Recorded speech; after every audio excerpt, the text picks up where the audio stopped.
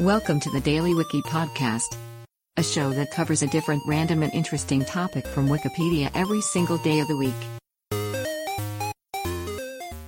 Today is September 15th, and here is today's featured Wikipedia article. Raymond Pace Alexander was a civil rights leader, lawyer, and politician who was the first African American judge appointed to the Pennsylvania Courts of Common Pleas. In 1920, he became the first black graduate of the Wharton School of Business. He married in 1923. In 1927, his wife, Sadie, became the first black woman to earn a law degree from the University of Pennsylvania. After graduating from Harvard Law School in 1923, Alexander became one of the leading civil rights attorneys in Philadelphia.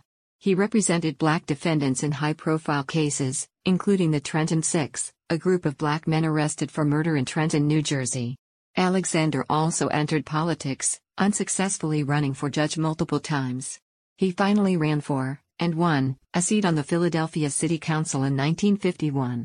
After serving 2 terms, Alexander was appointed as the first black judge to sit on the Courts of Common Pleas, where he served until his death in 1974.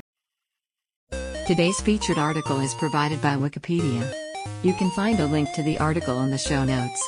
Help support the podcast by rating us on your favorite podcatcher, or support the show on Patreon by visiting bit.ly/thedailywiki. Thanks, and tune in tomorrow for an all-new episode of the Daily Wiki.